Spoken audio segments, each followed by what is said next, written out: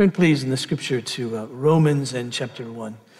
Romans in chapter 1, please. I want to read verses 1 through 7. Romans in chapter 1. As you find that, let's again pray. Father in heaven, say that your word's a light to our feet, a lamp to our path. It's God-breathed. It's your word to us. So we pray that it would have its work in us. And on this day particularly, to convince us that Christ has been raised and raised in power. And this I pray in Jesus' name. Amen. Romans 1, verse 1. Paul, a servant of Christ Jesus, called to be an apostle, set apart for the gospel of God, which he promised beforehand through his prophets in the Holy Scriptures, concerning his Son who was descended from David according to the flesh and was declared to be the Son of God in power, according to the Spirit of holiness by his resurrection from the dead, Jesus Christ our Lord, through whom we have received grace and apostleship to bring about the obedience of faith for the sake of his name among all the nations, including you who are called to belong to Jesus Christ. To all those in Rome who are loved by God and called to be saints, grace to you and peace from God our Father and the Lord Jesus Christ. And together we say, the grass withers, the flower falls, but the word of the Lord remains forever. What I want us to see, if God will help us, and I believe he will, what I want us to see on this Easter morning is that the Holy Spirit declared in the resurrection of Jesus that Jesus is the Son of God in power. Hold on to that. That Jesus is the Son of God in power. Now let me work up to that. And Paul is writing this letter to a group of people in Rome. He refers to himself, as we see, a servant of Christ Jesus, that is, as one who knows he's been bought with a price, just like the rest of us. He's a servant of the Lord Jesus Christ. He's no longer his own. None of us who claim the name of Christ is our own. So Paul, a servant of Christ Jesus, but he's called to be an apostle, a particular messenger called by Jesus for a particular purpose, as we'll see, to take the gospel to the nations. So he's set apart for the gospel of God. And it's God's gospel. It's the gospel of God. It wasn't Paul's gospel. It's the gospel of God. It didn't originate with Paul. In fact, he's to say it's not utterly new. In other words, the prophets spoke of it, came into being with the person of Christ, but the prophets spoke of it. And notice how Paul puts it. He said he promised beforehand through his prophets in the Holy Scriptures. In other words, when the prophets were writing the scripture, God was speaking through them. This Old Testament, Paul would say, is God-breathed. In fact, Paul would say the writings that we have in the New Testament are God-breathed as well. It was God speaking through the prophets, even as they wrote in the Holy Scriptures. The word scriptures just simply means writings. What makes them holy is that it's God-breathed writings. Thus, the holy writings, the Holy Scriptures. And notice, he calls it gospel. And this word gospel, as we know, means that it's an announcement, it's news, and we say the meaning of gospel is good news, and that's true. But it's news. That is, it's something that must be reported, must be declared. There's a little statement attributed, most think falsely, to St. Francis of Assisi. And the quote is this, that we're to preach the gospel at all times, if necessary, use words. Now, most say that Francis would never have said this since he was a prolific preacher, but his point, if he said anything like it, would simply be this, that the messenger must be credible. That is to say, that the messenger needs to be one who lives out what he preaches. But to preach the gospel always requires words. It's a declaration. It's news. Oh, yes, we live out the implications of the gospel. But please understand that when we're evangelizing, when we're spreading the gospel, it's because we're speaking. It's because we're declaring something. In fact, Paul will come to this way later in this letter in Romans chapter 10, when he says that faith comes by hearing, and hearing by the word of Christ. And then he asks the question, how will they hear? How will they hear unless someone is sent? And how will they hear unless someone is sent who preaches to them, who declares this truth? Live it out, please. But understand that we're talking about sharing the gospel. It's a declaration of something. It's news. It's got to be reported. There's got to be words to it, not just how we live. How we live may bring credibility to the words we speak, but it's got to be declared, you see. And it's news, as he puts it here, concerning his son. See, there isn't any news without his son. There isn't anything to say without Jesus. We've said so many times, and I'll say it one more time, that you can take Muhammad out of Islam and still have Islam as long as you have Muhammad's teachings, if you will. Take Buddha out of Buddhism and still have Buddhism as long as you have his teachings. You can take Moses out of the Old Testament, and as long as there is written what Moses wrote, but you can't take Jesus out of Christianity. Because if you do, you have absolutely nothing. Christianity really is Christ. This gospel, this good news, if there's any good news for human beings from God, it concerns his son. As if God says, I want to tell you about my son. I want you to tell you about Jesus Christ the Lord. I want to tell you about him.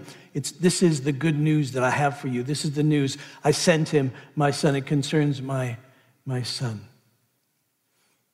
And he makes a distinction here, a contrast. He says, I want you to understand my son first as one who's a descendant from David according to the flesh, and then was declared to be the Son of God in power according to the Spirit of holiness by his resurrection from the dead. He says, first, I want you to see his humanity and his calling concerning his son who was descended from David according to the flesh.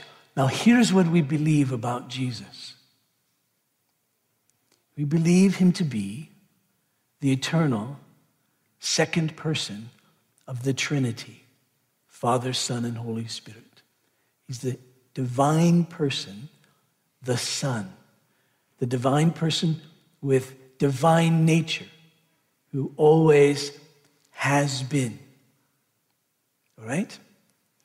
And then we say that at a particular moment in history, the Son, the divine person, the Son, took on human nature as well. Didn't give up his divinity. It wasn't a subtraction, but it was an addition, where he took on human nature as well as his divine nature.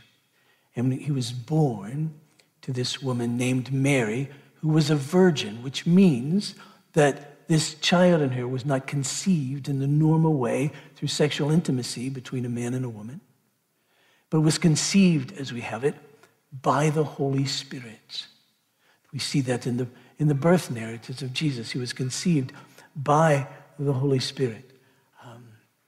And so now, who is he? This divine person has two natures, human and divine. We see this spoken in the scripture. John himself puts it, the Apostle John puts it in John chapter 1 like this. He says, in the beginning was the Word, and the Word was with God, and the Word was God. He was in the beginning with God. All things were made through him, and without him was not anything made that was made. In him was life, and the life was the light of men. And so we get it. He was with God in the beginning, and he is God. He's the very Word of God to come to us. He's the life. And in this most memorable of all verses, verse 14, and the Word became flesh and dwelt among us. And we've seen his glory as the only Son from the Father, full of grace and truth. In fact, during this week of Holy Week, we saw this as well on Maundy Thursday, just this past Thursday evening, in this passage in John 13, verse 3. Jesus, knowing that the Father had given all things into his hands, and that he had come from God, as going back. And so when he came, it wasn't that he didn't exist before. He's existed throughout all eternity. He simply came, take on this human nature. In fact, when Jesus was praying that night, we have it in John 17, in verse 5. He prays, "And now, Father, glorify me in your own presence with the glory that I had before the world existed." So he existed before the world existed, and he existed in glory, the very glory of God, and now he comes and makes his home among us. Probably as most laid out a passage we have concerning the incarnation is in Philippians in chapter 2. The apostle, verse 5, writes, "Have this mind among yourselves, which is yours in Christ Jesus, who, though he was in the form of God, did not count equality with God a thing to be grasped, but emptied himself by taking the form of a servant, being born in the likeness of men." Right? He emptied himself, not of his deity, not of his divine nature, but he emptied himself of the glory that was due him, the honor that was due him. And he humbled himself by taking on our likeness, body and soul, human being, Jesus, divine. If you know me, you know that one of my favorite Christmas hymns is by Charles Wesley. Christ by highest heaven adored, Christ the everlasting Lord, late in time, behold him come, offspring of the Virgin's womb, veiled in flesh, the Godhead see. Hail the incarnate deity, pleased as man with men to dwell, Jesus our Emmanuel.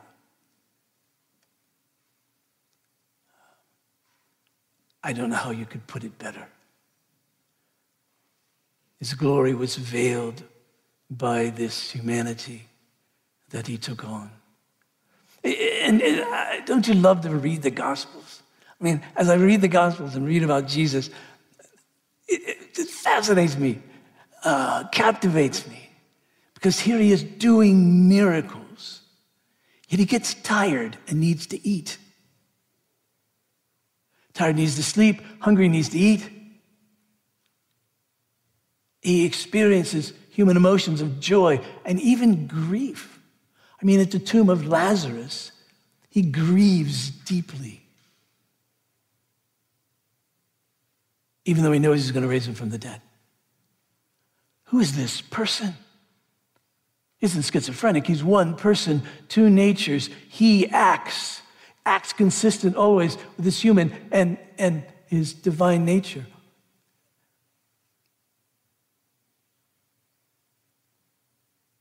That's why if you were ever given the question, define the Son of God and give two examples, you couldn't, right? There aren't two examples. He's unique. That's why when God gives his gospel, he said, "It concerns my Son. There isn't anyone like him. He came to do what needed to be done for humanity, to save them." We see it too, that he's a descendant of David. We saw this on Palm Sunday, the great throngs of people, Hosanna.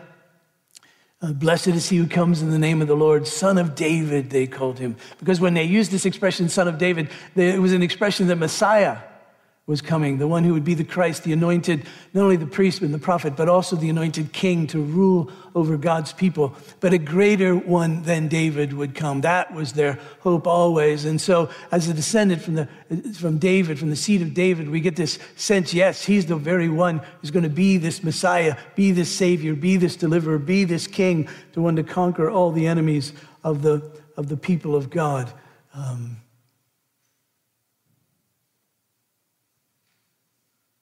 He emptied himself by taking the form of a servant, being found in the likeness of men, the seed of David. We find that he comes in humility. The theological term for this is the humiliation of Jesus.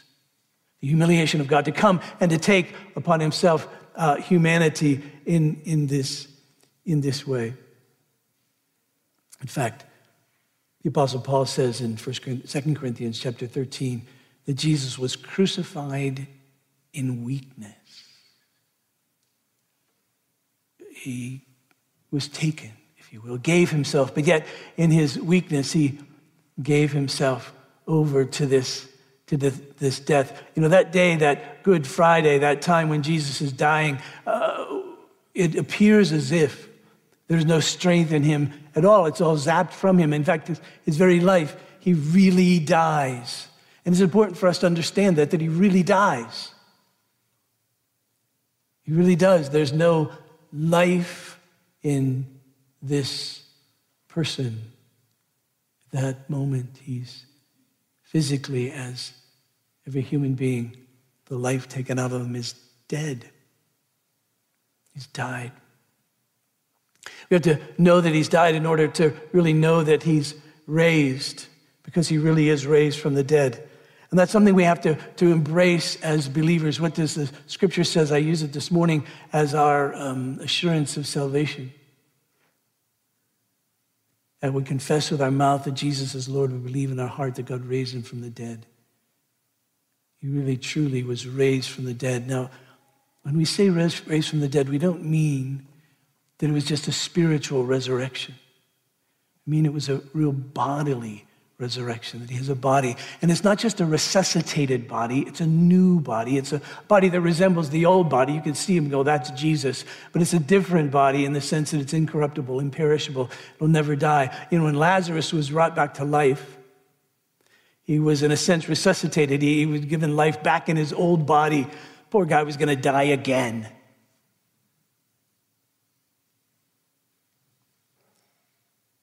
But not Jesus. He was raised. This is a resurrected life, and never to die. Incorruptible body. And it isn't a resurrection, as some will probably preach today in our city, that it's a resurrection in our hearts.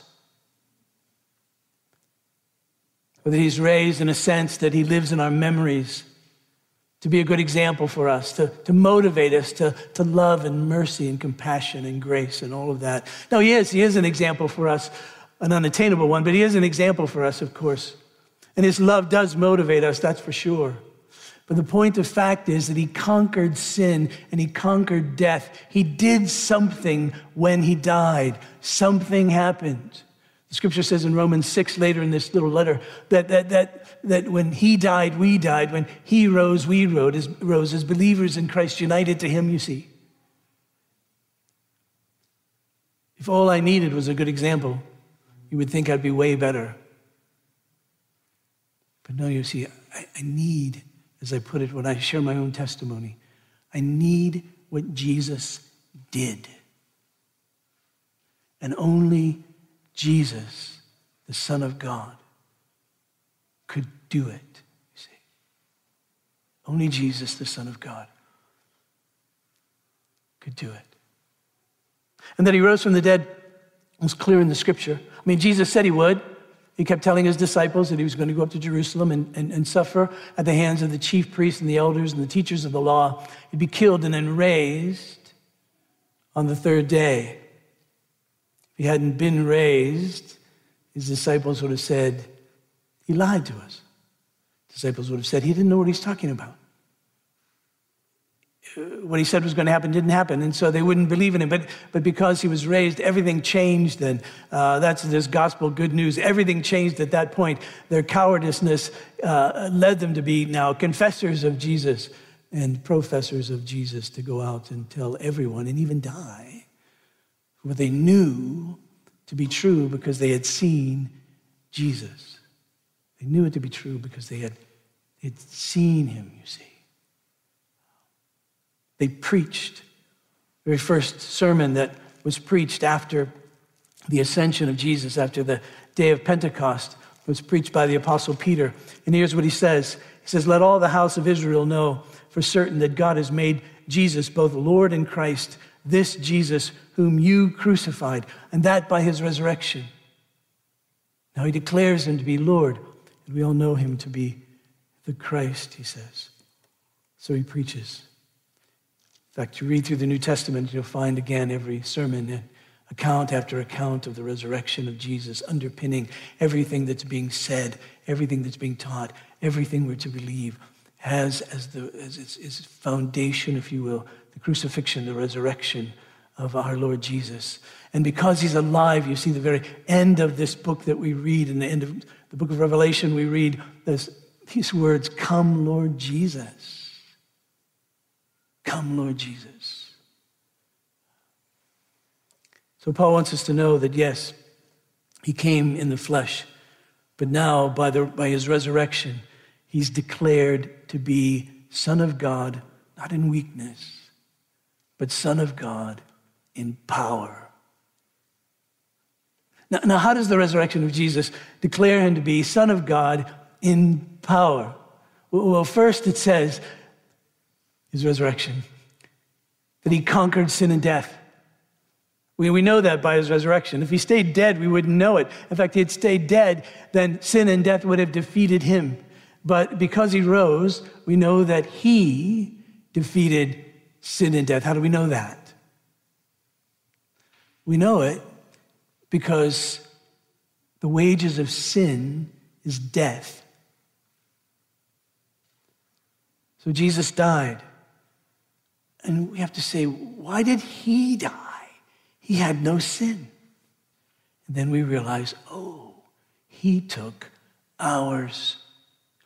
And then once it was paid, he was free to go. Well, once it was paid, once the sin was paid for, he had no sin in himself, and he was free to be resurrected, free to live. And so his resurrection is this announcement that I paid it, it's paid in full, it's finished, it's over. He was raised, Son of God, in power, the powerful Son of God, who defeats sin and death for us. And of course, in his resurrection, he's exalted. If I could finish reading the passage from Philippians in chapter 2, if you haven't turned to that, if you could.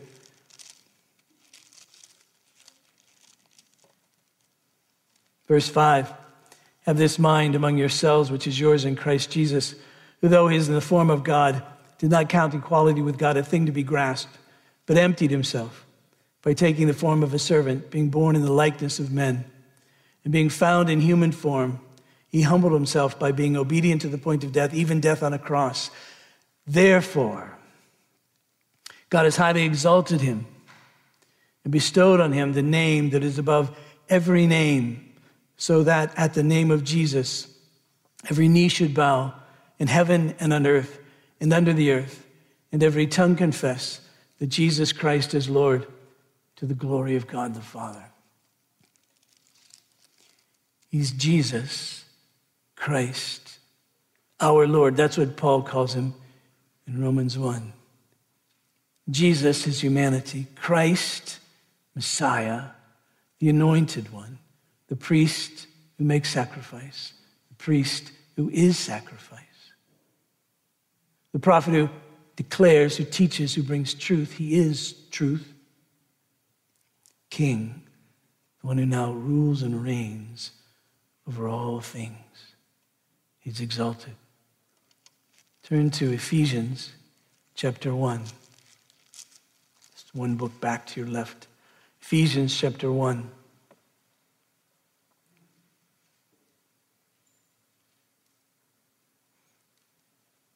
It's a long sentence, and that begins in verse 15. Let me read the whole of it. It's a prayer of Paul's. He says, "For this reason, because I heard of your faith in the Lord Jesus and your love toward all the saints, I do not cease to give thanks for you, remembering you in all my prayers, that the God of our Lord Jesus Christ, the Father of glory, may give you the spirit of wisdom and revelation in the knowledge of him, having the eyes of your hearts enlightened, that you may know what is the hope to which he's called you, what are the riches of his glorious inheritances in saints, and what is the immeasurable greatness of his power. This is what I'm after. And what is the immeasurable greatness of his power toward us who believe, according to the working of his great might that he worked in Christ when he raised him from the dead and seated him at the right hand in the heavenly places, far above all rule and authority and power and dominion, and above every name that is named, not only in this age, but also in the one to come. And he put all things under his feet, and he gave him his head over all things to the church, which is his body, the fullness of him who fills all in all. You see, now Jesus is exalted, and he's seated at the right hand of the Father, and he rules and reigns over all things. And notice, it says he put all things under his feet and gave him his head over all things to the church. He rules and reigns, you see, as the head of the church and the head of everything. For the blessing of his people, for the building of his church, for the spreading of his word. And he says, I want you to know this power. See, as the Holy Spirit is given on Pentecost, we know Jesus is the Son of God in power. He pours out his Spirit so that we might be empowered, you see, as his people, to witness for him, and to live in a way that pleases him. Oh, his power, of course, brings forgiveness of sins and assurance of forgiveness of sins. We know that. We know that his power has overcome our sin to save us, to reconcile us to God, to be adopted into his family. Meditate upon this word, justified.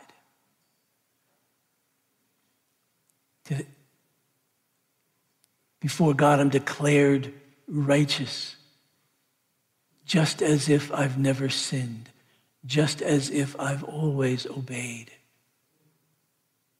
Do not throw your soul. We receive, you see, we know this forgiveness of sins. Who can bring any charge against God's elect? It's God who justifies. Who will condemn? Christ Jesus is the one who died, more than that, who was raised, who's at the right hand of God, who indeed is interceding for us. We know, therefore, we've been reconciled to him, united with him. We don't need to be anxious.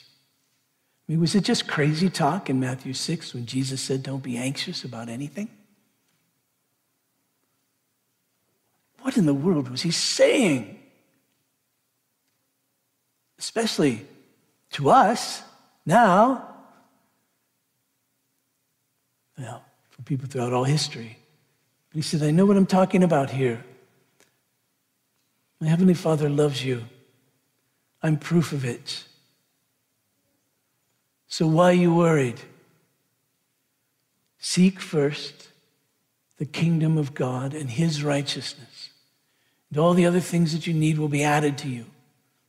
Well, that doesn't mean if we go into vocational ministry, then we don't have to do anything else or this and that. No, he means he'll provide for you for various means. You'll see it. You'll see his provision. But have your mind set, have your heart set, not on idols, but have your mind set upon pleasing him.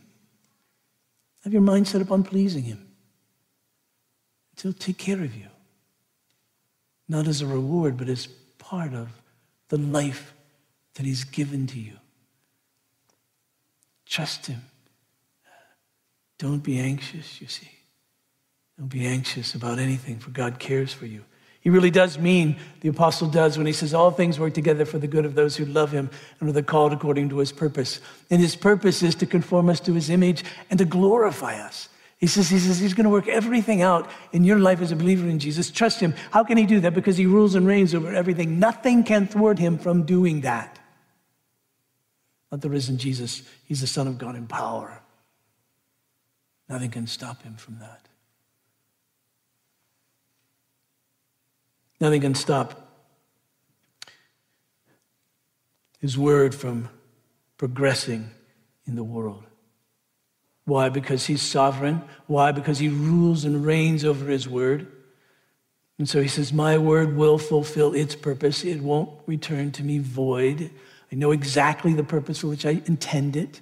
And so as we, with his word upon our lips, living it out in our lives, but his word upon our lips as we go, he's ruling and reigning over it. It's his word. It'll do his work. He says, spread it. He says, take it. He says, preach it. And he's sovereign over its effect. It is his word. He rules and reigns over it. He guarantees our perseverance. He says, listen, church, you will survive, and not only survive, but you will grow in grace. How does he put it in Hebrews in chapter 7? Consequently, he is able to save to the uttermost those who draw near to God through him, since he always lives to make intercession for them. And why this consequently? Because he lives forever. As long as he lives, we'll be protected. As long as he lives, we're safe. Why? Because he's the Son of God in power. And he will, in fact, keep us. You know, his resurrection as the Son of God in power guarantees ours. He's the firstborn, the scripture says, from the dead. He's the firstborn among many brothers. What does that mean? He's just the first. It means he's going to bring everyone else who believes in him along with him. And why is that significant? Well, firstly, because we all die. I know that we don't like to think about it. We don't like to talk about it. In fact, I've said on many occasions with people, death is always a surprise. Even a month ago when I sat with my father and watched him deteriorate and come to the point of death, when he stopped breathing, it was like a surprise to me. I don't know why. He was 101. We've seen it coming in his last month or so. But still, there's such a difference between life and not life, life and death, that it's just a surprise. You sit there and I kept waiting. I kept watching him like, surely he's going to breathe. I mean, that's what he does. But he didn't. Death really happens. And to have one who's conquered it is a great joy, a great assurance to know that what we will all experience, which we're all helpless to keep from happening to us, we know that he's conquered it in such a way that it'll bring life. And a day will come when he'll resurrect all his people. And here is the consummation of it all. And it's certain and it's sure. I mean, I don't know anyone, Christian or not, that I talked to, and I asked the question, do you think the world is as it should be? I don't know anybody who says, yeah, everything's great.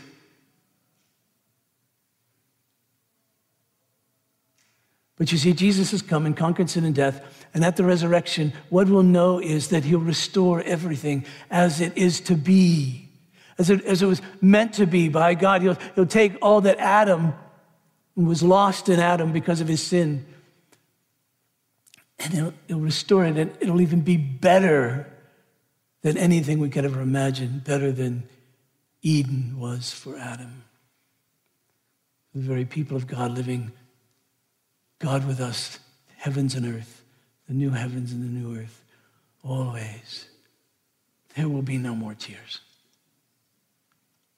There'll be no more injustice. There'll be no more prejudice. There'll be no more anger.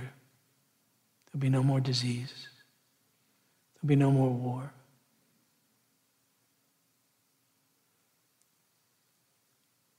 I love to tell my engineer friends, in this glory, everything will work perfectly.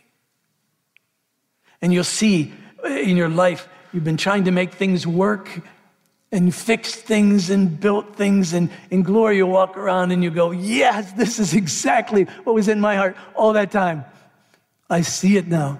And you just walk around amazed. And you'll think, I'm glad I did it on earth, because now I see it. And for all you physicians and doctors and medical people, You'll walk around this place and you go, this is exactly what I was hoping for. This is what I gave my life to. This is what I really wanted everybody to be better, and everybody's better. Look at this. And you'll rejoice and then say, I'm so glad. Now I know why I did that. Right? All you teachers, everybody don't know everything. Best I can figure. And you go, whew, no late papers. Everybody gets it. This is what I've longed for. My whole life, I see it, you see. Right? All you lawyers and judges, and you'll see perfect justice. And you'll say, yes, this is what I've longed for all my life. So now I know why I worked for it so hard. Because this is it.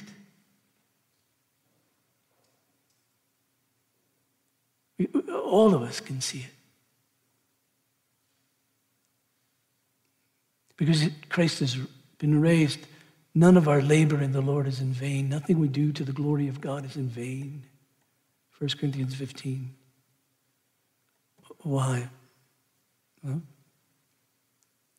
because we'll see it in its perfection upon the resurrection. That's the hope. He's the Son of God with power. That's why we celebrate. He came in weakness, and in weakness he gave himself that we might live. He was risen in power to rule and reign over all that he had done, to bring his people by the spreading of his word to glory. Let's pray. Father, I pray for us that we would really get it, that we'd really understand this truth. I pray I would, and Father, to live in it. We give you thanks that on this day we can say that Christ is risen. Indeed, he is risen. We can rest in the truth of the gospel, sins forgiven, justified, adopted, your work of sanctification in us, the future glory. We know that the kingdom has come in Jesus, that he rules and reigns even now for our good and the glory of God. We know that we needn't fear. Please enable us to rest in your wisdom, your power, your love. May the resurrection power of Jesus work in us to minister to one another, that we may grieve as he did with those who grieve, and rejoice as he did with those who rejoice. Father, stay close to those who suffer. Bring healing to those who suffer illness and disease. I'm thinking this morning of Joel Tygreen. I pray for him, that your blessing would be upon him in these days. Our heart's desire remained that he be healed, but work in him and his family, that they're able to see you work in such a way that would cause them to be in awe of you. Be with Roger and Annette, his parents, give them strength. And Father, bring healing and help to all in our congregation who are suffering. Pray for those who suffer for the sake of the gospel. May you enable them to rejoice and be glad, for they're being treated as the prophets, but still, I pray we not forget them, but to pray for them and do all we can to support them. For those who suffer oppression and injustice and are victims of hatred, we pray that you would bring relief. We pray you would work through your people to bring hope and help, that we'd live in this world in such a way that you'd be glorified and the hope of the gospel would be heard and received. Father, we're grateful for the distribution of vaccines in our country and throughout the world, and we pray that these would be effective and that people would be kept from illness and death. Continue to give wisdom to those who are in authority over us, and wisdom to us as well. God, reign over the gospel in our church, in our city, throughout our country and the world. May the gospel on this day go out, and in the days ahead that your word may spread rapidly and be honored. Please, God, take us again to the empty tomb. Enable us to grasp the profound blessing that is ours because Christ is risen. May we know the new life that's ours in him. May we know that you lead us. May we follow you in paths of righteousness. May we even walk through the valley of the shadow of death without fear, knowing that you're with us. May we be comforted by your word to teach us, to correct us, discipline us, by your gracious and mighty hand to rescue us. Refresh us, God, in these days with the presence of your Spirit within us, that we may be filled with joy, knowing that we belong to you, that still goodness and mercy will follow us each and every day and all the days of our lives. In this we pray. In Jesus' name, amen.